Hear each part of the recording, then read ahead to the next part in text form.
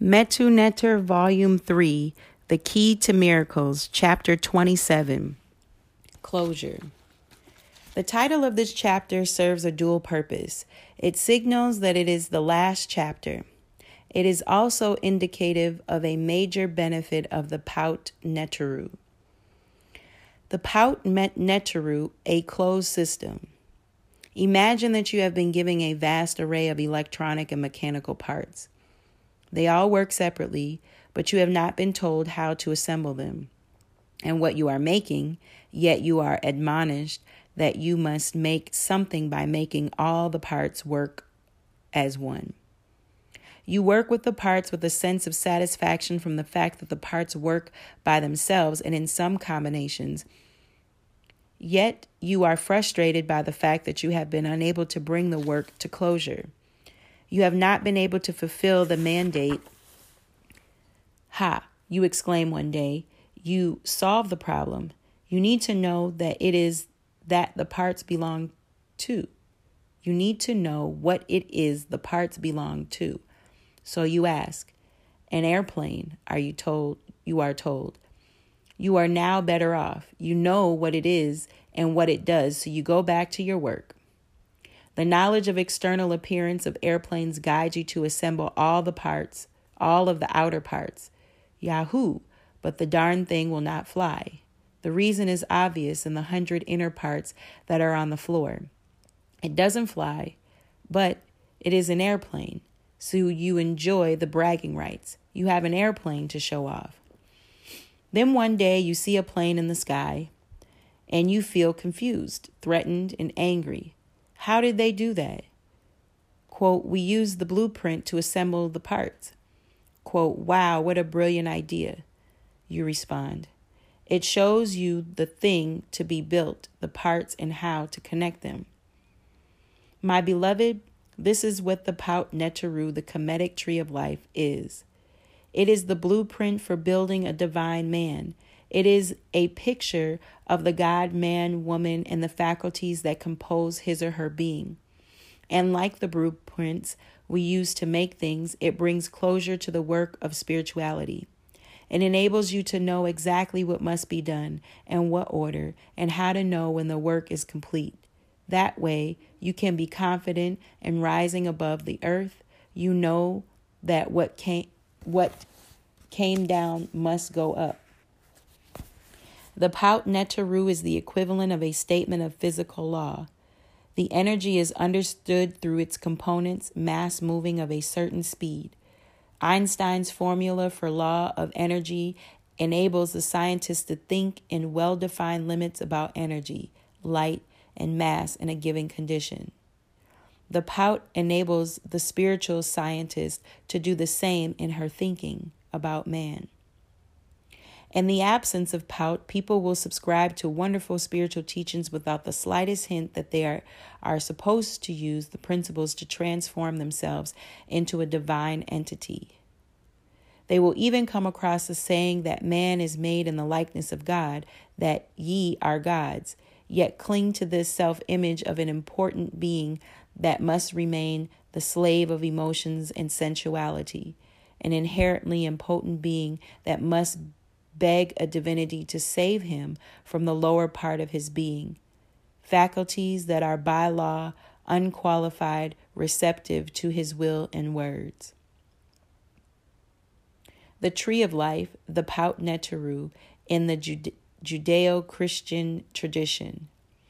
It is of great interest that the Hebrew in Christian Bibles do not refer often to the tree of life, nor offer any explanation of its purpose.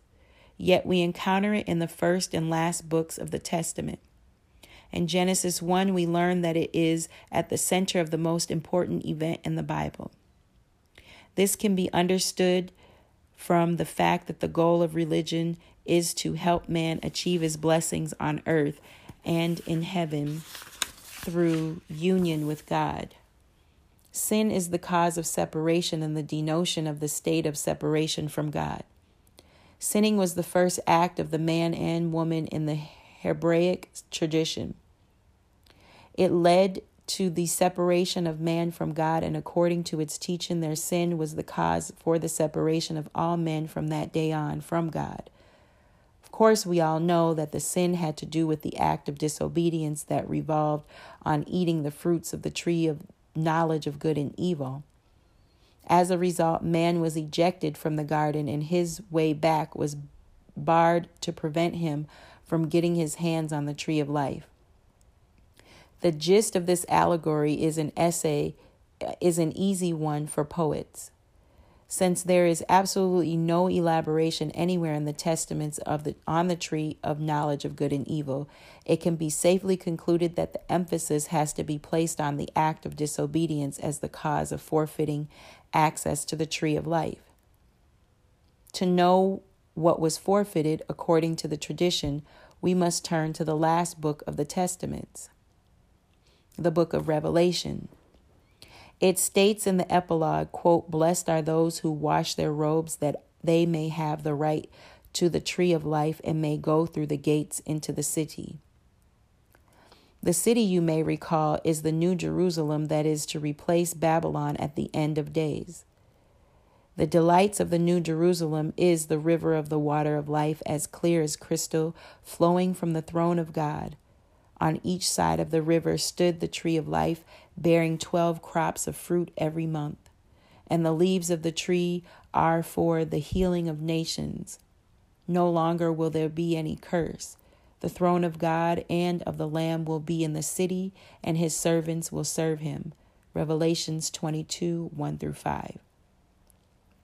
It is interesting that the Hebrew Bible opens with man's punishment and the form of being denied access to the tree of life, and the Christian Bible ends with the pronouncement that the leaves of this tree are, quote, for the healing of nations.